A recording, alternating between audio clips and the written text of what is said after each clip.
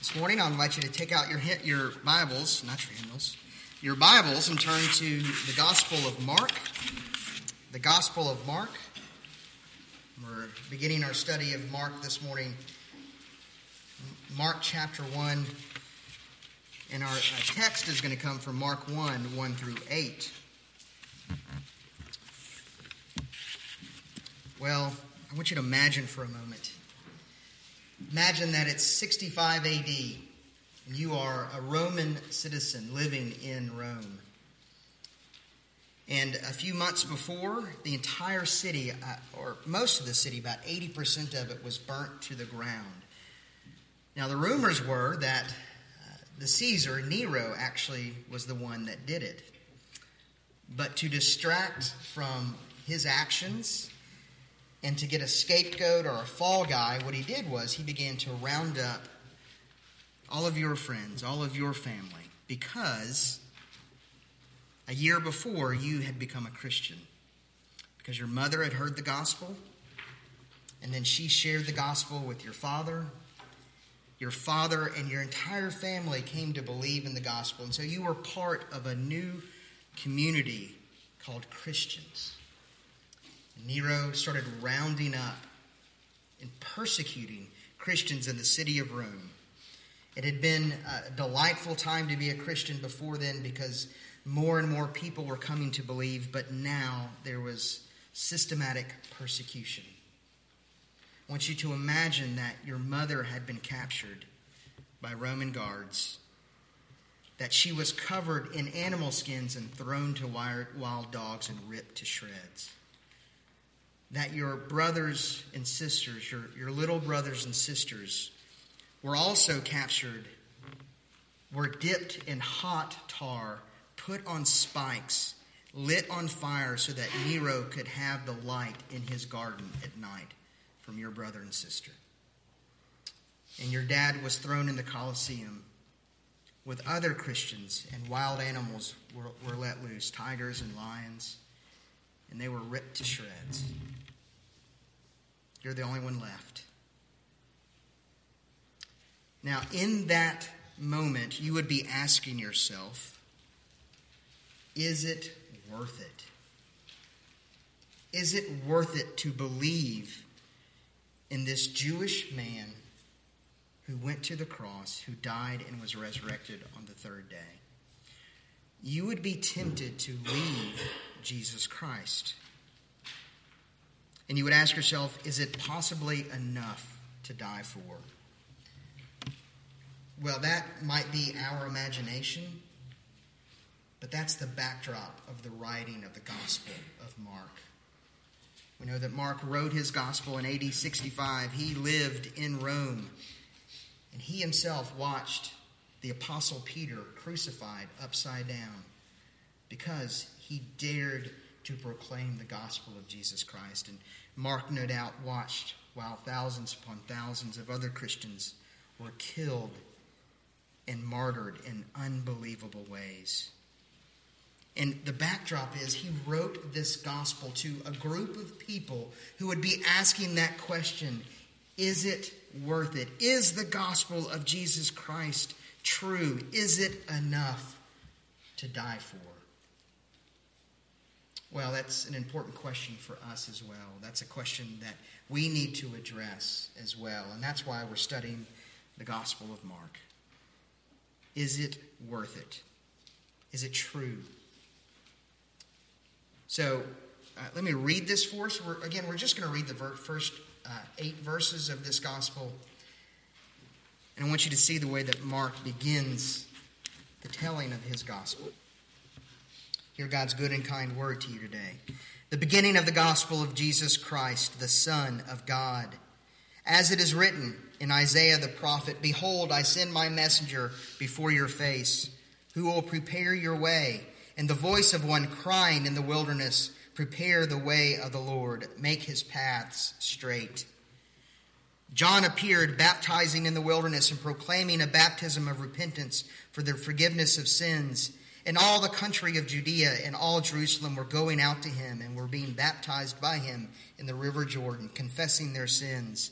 Now John was clothed in camel's hair and wore a leather belt around his waist, and he ate locust and wild honey. And while he preached, saying, After me comes he who is mightier than I, the strap of whose sandals I am not worthy to stoop down and untie. I have baptized you with water, but he will baptize you with the Holy Spirit. Amen. Let's pray and ask for the Lord's help in understanding his word. Pray with me. Our Father, we thank you once again for giving us this word, and we thank you for the courage of your servant John Mark in writing this gospel account for us, and for your preserving this account so that we can be encouraged in the gospel even this morning. I pray that your Son, Jesus Christ, would be the one that we behold, that we see in all of his glory, and that we come to understand even more and even better the gospel of your grace. In Christ's name we pray. Amen. So I want to see this in three ways today. Just three ways. Kenny remarked to me this week, your sermons always have 3 points. Yes. Well, sometimes they have 2, sometimes they have 4.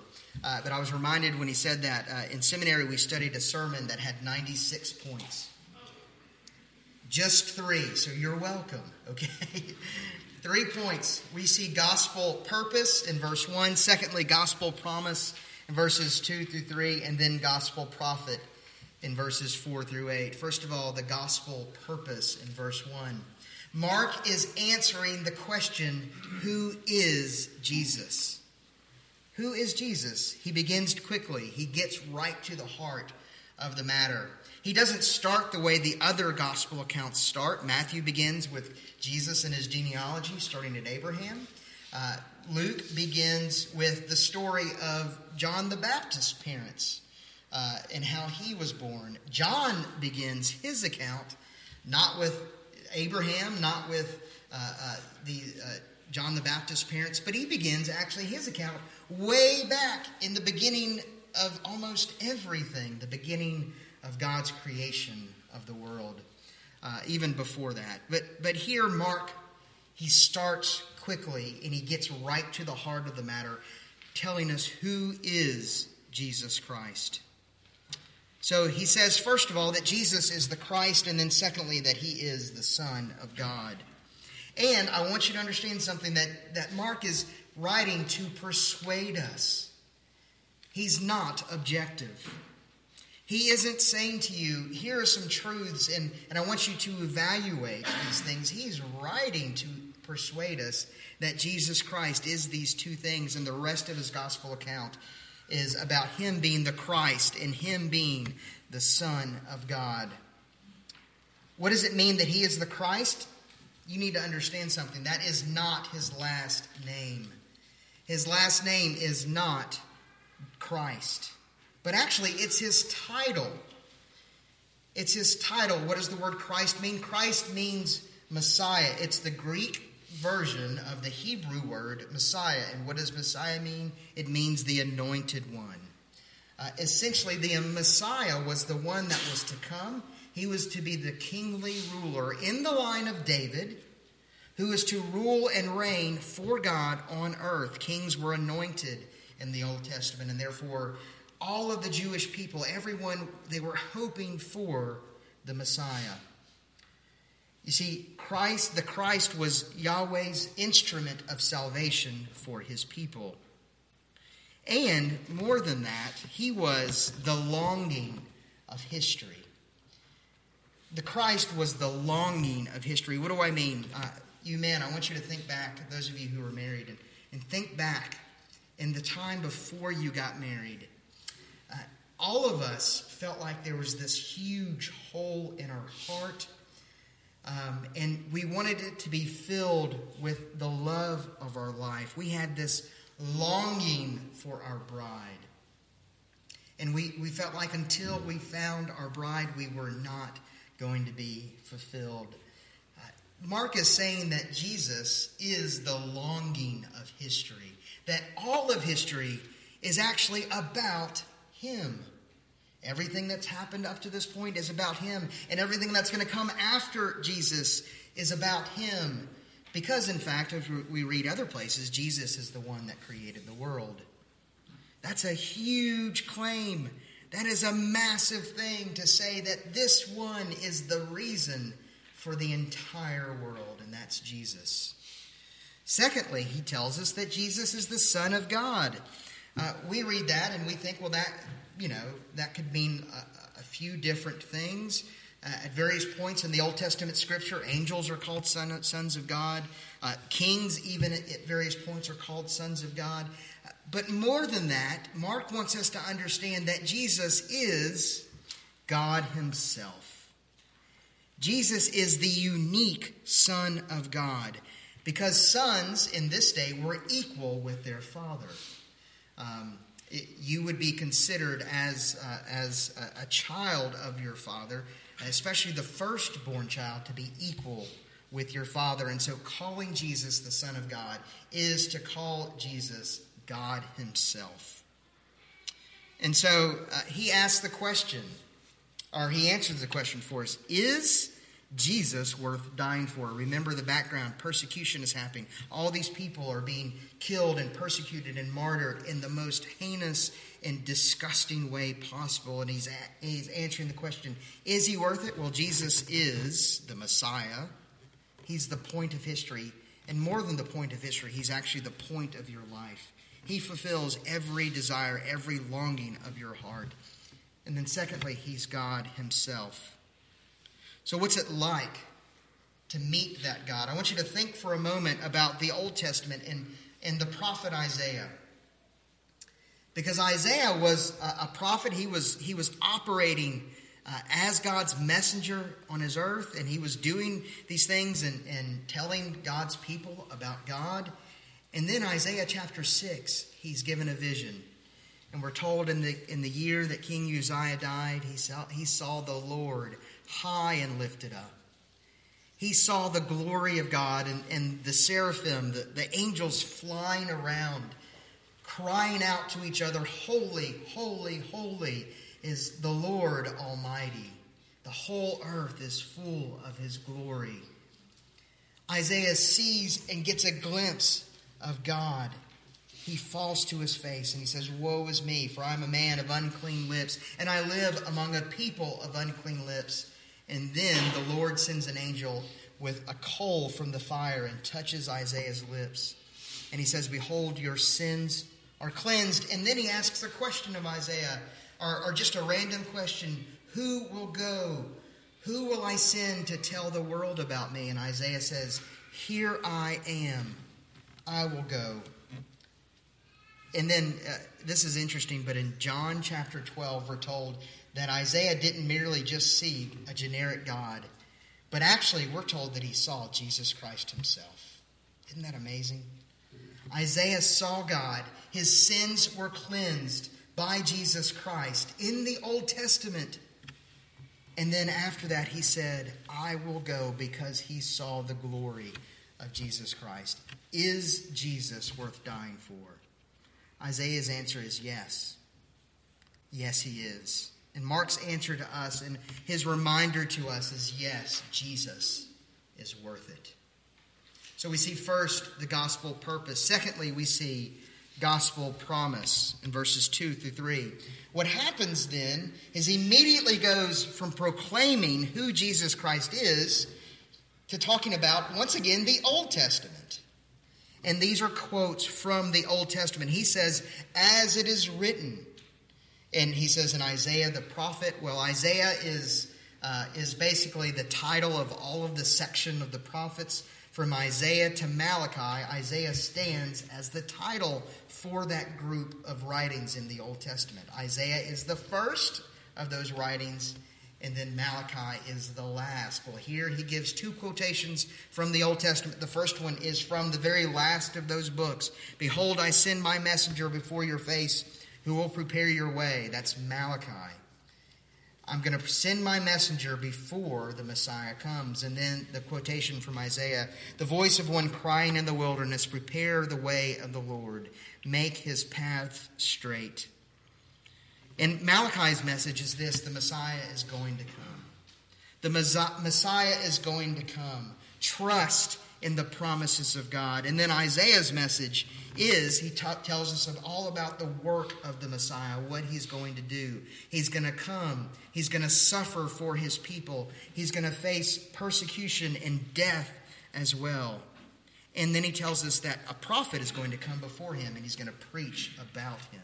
So what's the point in all of that? Well, it's reminding us that the things that happen are not random. In fact, 600 to 800 years before Christ came, all of this was promised by God.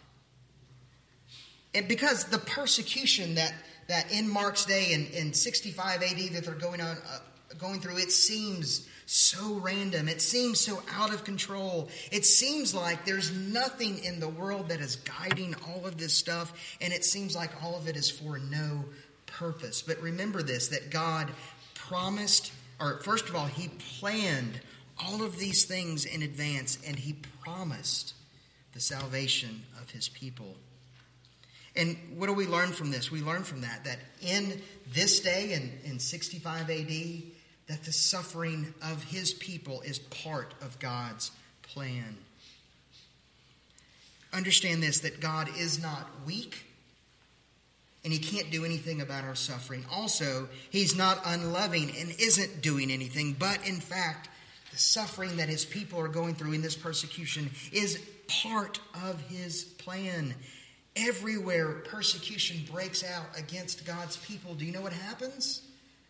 The gospel spreads. Nero wanted to stop the spread of the gospel, and it didn't stop. You know how I know? Because we're sitting here today proclaiming the exact same message that they heard in 65 AD. And then before that, all of the Jews, they wanted to stop the apostles by persecuting them, and they did. And you know what happened? The gospel spread to Judea and Samaria and to the ends of the earth. And then even before that, they wanted to stop the message of the gospel. And what did the Jews do? They killed Jesus Christ, the Son of God. And what happened? The gospel spread. And you go back and all of the prophets of the Old Testament, Jesus says from Abel to Zechariah, that's not an A to Z, that's the first prophet to the last prophet. All of them were killed. And guess what happened? The gospel message spread.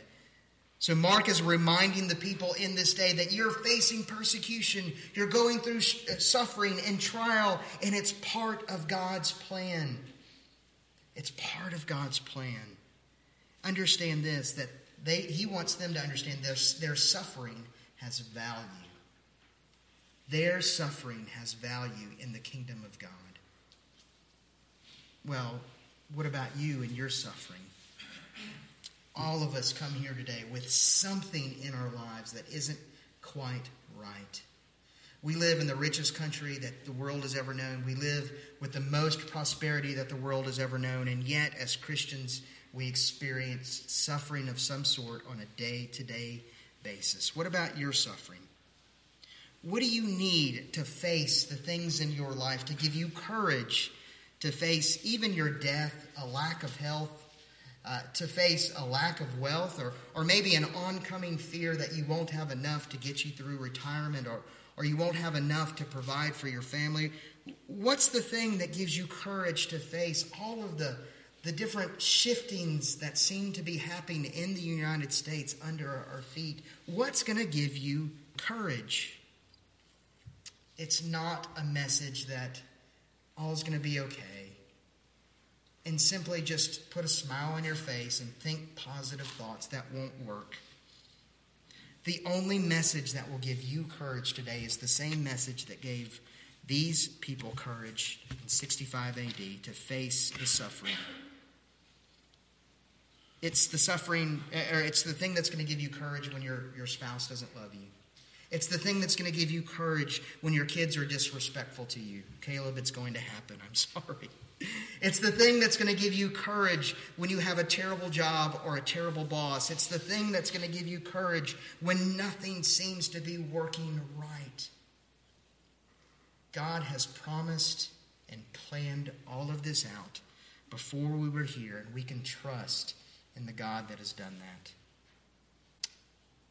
Finally, we see the gospel prophet. in verses 4 through 8. We're given a picture of John the prophet. This is not John Mark. This is a different person that wrote this gospel account. This is John the Baptist. And he's this wild man. I imagine he's got wild hair that just kind of sticks out all over the place. He's got wild clothing, camel skins, and he's eating wild food and locust and wild honey. There's all sorts of wild things about this man, John the Baptist. But before we see his attire and his diet, we actually see his message. Verse 4, John appeared baptizing in the wilderness and proclaiming a baptism of repentance for the forgiveness of sins. John's message was simply this: you are a sinner in need of forgiveness. And so all of the people in Judea were told, Judea and Jerusalem and all the people in the surrounding countries, they heard about John and they went out to him. And John baptized them. Now we hear that and we think, oh, that's not a big deal. That's what people who believe in God are supposed to do. But understand this, Jews did not get baptized. I was listening to one of my friends, Ray Kanata in New Orleans. He was talking yesterday about the people that have come through his church, Redeemer Church, to be baptized. And he mentioned in where they are in uptown New Orleans, there's a sizable Jewish population.